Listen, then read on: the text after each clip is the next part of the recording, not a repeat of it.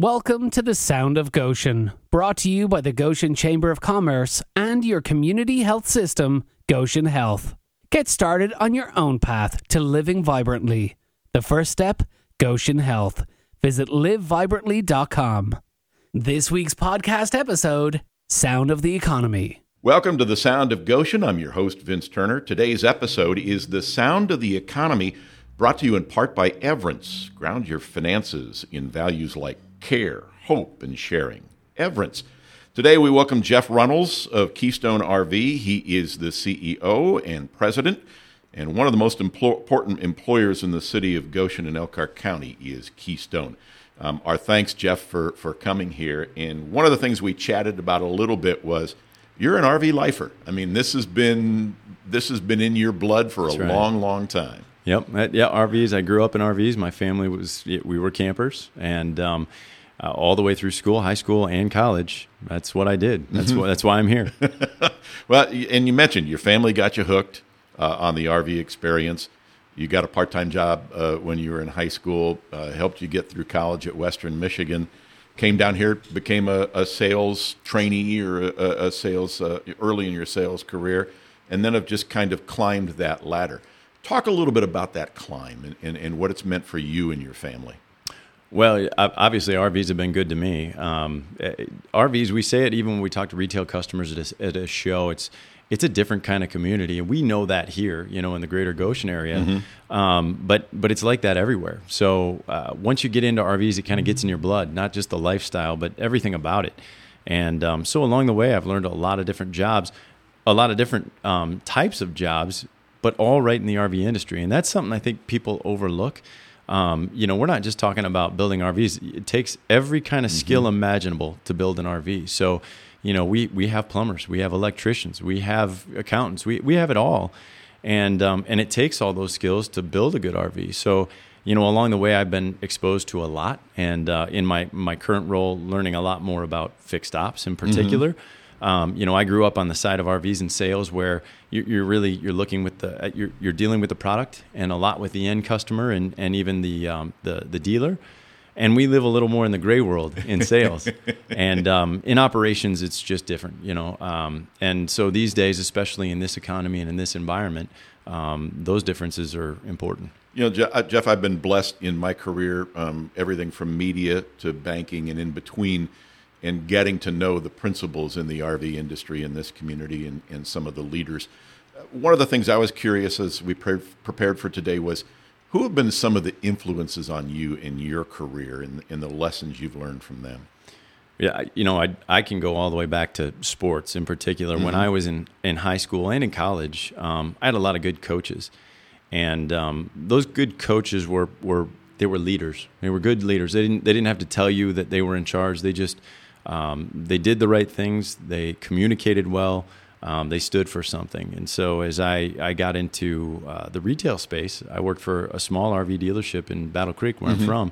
And Doug Ewing, who was the owner of Ewing RV, he was a great leader as well. And so he taught me everything there was to know about an RV dealership. And that's kind of where it started for me. I did everything from I washed the trailers. That's where I started. I'd start on one side of the line. I'd work all the way down. And usually when I'd get done, he'd say, okay, do it again. And that translated into service. I PDI'd units. I was a service writer. I got to know all of the suppliers and all of the manufacturers really, really well. Mm-hmm. And I made a lot of day trips down here. I picked up a lot of parts. I filled the back of his 3/4 ton pickup with just about every part to build an RV, drove them back up to Battle Creek, and then usually ended up putting them in. And so you get to know a lot about the other side of RVs when you grew up camping, and then you kind of grow up the last part of your career putting them together. It was a perfect transition to come down here and take the next step in the industry. So with that perspective that you've had growing up in the industry and watching from several different levels, how does that give you now in this climate when workers are so important and the quest for workers is so important? Sitting in the CEO's chair, what kind of vision does that give you for what happens in the everyday line?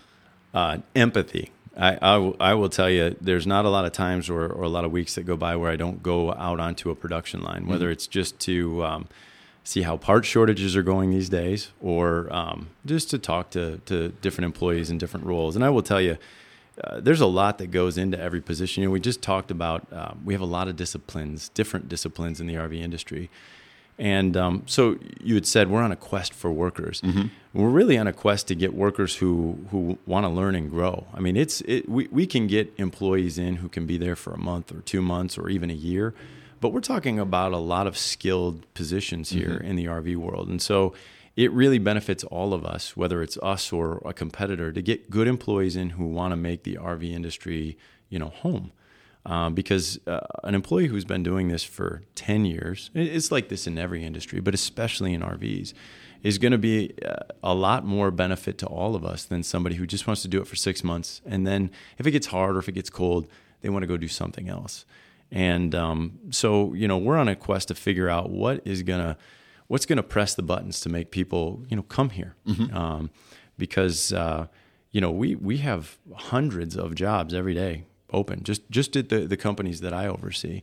We're almost to the point of thousands of jobs, and it's just not any worker who can come fill some of those jobs. So it's important. We've got to find out what motivates them. Well, that leads me to one of the two questions that I'd thought of in advance is, we know what makes a good headline. We know what makes a great 60-second soundbite on television news. But what is the employment situation here in Elkhart really, from the perspective of somebody who's got to find people who want to make a career in the RV industry? Well, I will say it feels almost dire. I mean, I hate to say it that way, but and certainly this is a good position for all of us to be in. I think we say something like it's dire because we need 1,000 jobs filled. Mm-hmm. And then we turn around and say, boy, it sure feels better than it did, 2008, 2009, 2010. So we'll take it. But we are to the point now where we've all grown up in RVs, and RVs are discretionary good. Mm-hmm. So you want to do the best you can while you can, because you don't know what's right around the corner. And so I think that's part of what adds the fuel to the fire of, man, we need to find these workers now. But it's more than that, because a lot of us who have been in this industry a long time can see that this isn't a short-term thing. There's going to be ebbs and flows. Mm-hmm. And certainly it's not going to be build as many units as you can forever. But usually when we go through one of these growth periods, what happens is there'll be a small recession, but we don't ever go back to the numbers that we did in, 85 or 96 or whatever it was. Usually there's a permanent, uptick. And that's really what we're looking at right now. I don't think that you'll see these numbers go back to where they were in 2008, 2009, probably ever again, because the RV industry has now been exposed to so many people who may have never seen it before. And that brings in a lot of good buyers and a lot of new buyers, and that opens a lot of families up to this industry and a lifestyle. When you look at the challenge then, in some cases dire, in some cases ebb and flowing, but it's important for the community to be part of the solution as well as the industry itself. So from your perspective, Jeff, what kind of things can we and should we be doing in this area to help make this a permanent solution, or at least a long-lasting solution, rather than a day-to-day crisis? Well, I think infrastructure, that's an easy bailout answer, but it's the truth. Right now, when you talk to an employee who's maybe newer to the area in our world, one of the first things they talk about is housing, affordable housing, especially for folks that may come in. They may just be dipping their toe. They don't know what the RV industry is. They know there are great jobs here, and it's not just for the manufacturers, it's for suppliers as well. But right now, housing is just, hard to find. Mm-hmm. And affordable housing at many different levels is impossible to find. So, making sure we have the infrastructure, and that goes with, the roads, the schools, fire departments, all of that is important. So as we get these growth periods, making sure we're not just building, the fun stuff, but you're laying down the infrastructure so that we can continue to grow for the next, 10, 20, 30 years is really important. It should be noted that Keystone is very active educationally, both at the high school level and at the collegiate level with Ivy Tech and some other areas, but also doing some things on your own. Talk a little bit, if you would, about the Technical Training Academy. So we do RV technical training, and it's not just us anymore. It's evolved really into RVIA, the entire association. Mm-hmm. But we want to make sure that we're bringing people in who understand that, you don't necessarily just have to go to college. You don't necessarily just have to, there's not just one lane into the RV industry. And so getting that technical training so that you could be available for any number of jobs on the line has become really, really imperative. So, opening students up at local high schools, their eyes to what the RV industry is, that's something that a lot of us who've gone outside of the area that they grew up, there may have been something right in front of our faces we didn't even know existed. And so here we are bringing people from, counties away into our area to work in the RV industry. And we just didn't feel like we were doing enough to expose that to, the local high schools or even colleges. And so we've started some technical training and exposure to try to reach out to the community to prepare people for what's here. So you're a salesman. You've been trained as a salesman. You've climbed the ladder as a salesman. Give us your best sales pitch and more at the parents than at the students. If I'm sitting there with a junior or a senior in high school who's still trying to figure out what in the world he or she wants to do, why should we be knocking on Keystone's door? No, man. I would probably be if my parents were here, they would say I'd be the best sales pitch. I'm pretty sure that nobody expected me to amount to much. And the RV industry, like I said, had it not been in sales, it probably would have been something else. It was all I knew when I graduated from high school and then college. And, we've had a lot of folks grow up through Keystone who are now in sales or even management from the production line. Maybe they started as an electrician or a cabinet setter.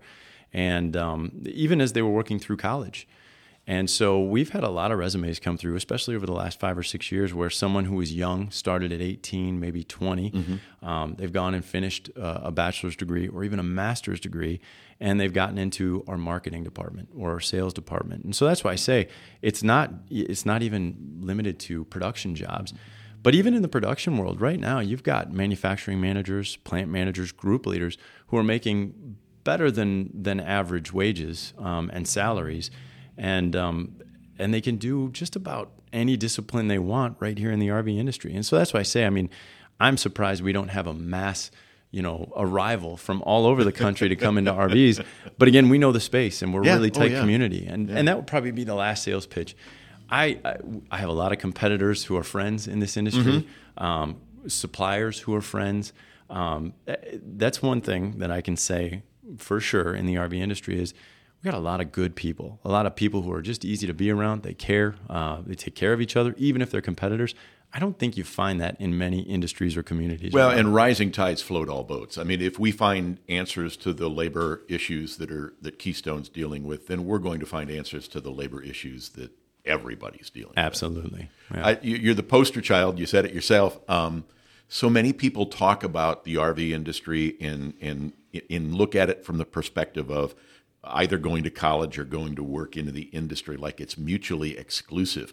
No, it can be both and. Absolutely. And that's another thing that Keystone's doing is if you've got people who have started on the line or started in labor or whatever, you're also making sure if they want to go to school, they're getting the opportunity to go to school.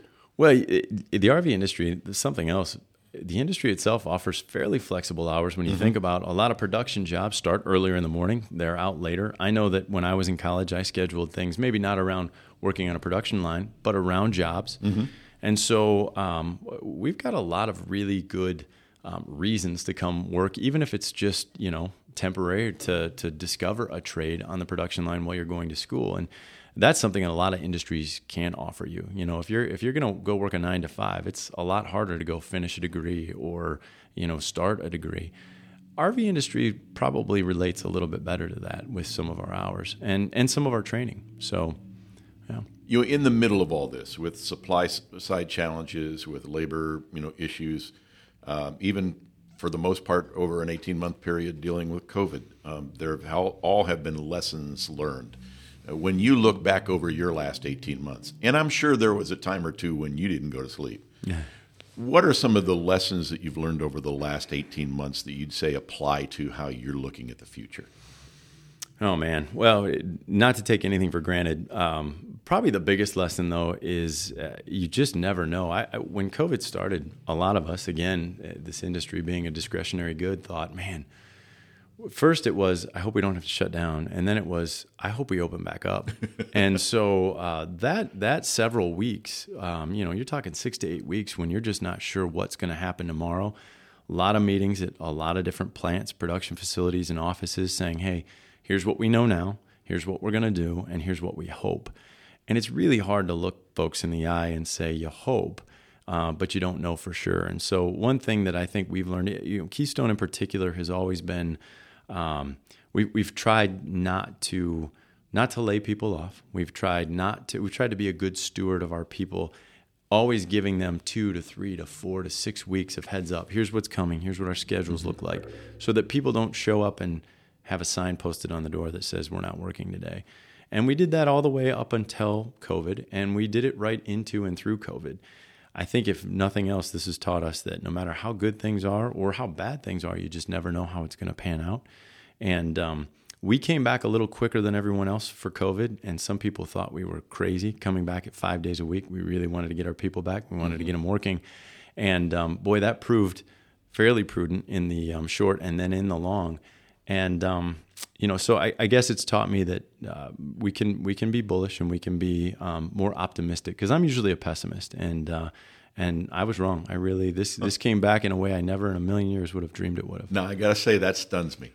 You don't come across as a pessimist. I think I always think the worst and then hope for the best. Well, maybe you're a minefield guy. You just know where you can step and have it explode or whatever. Well, things are good now, and we certainly thank Keystone, such a tremendous corporate citizen and also a supporter of the Chamber.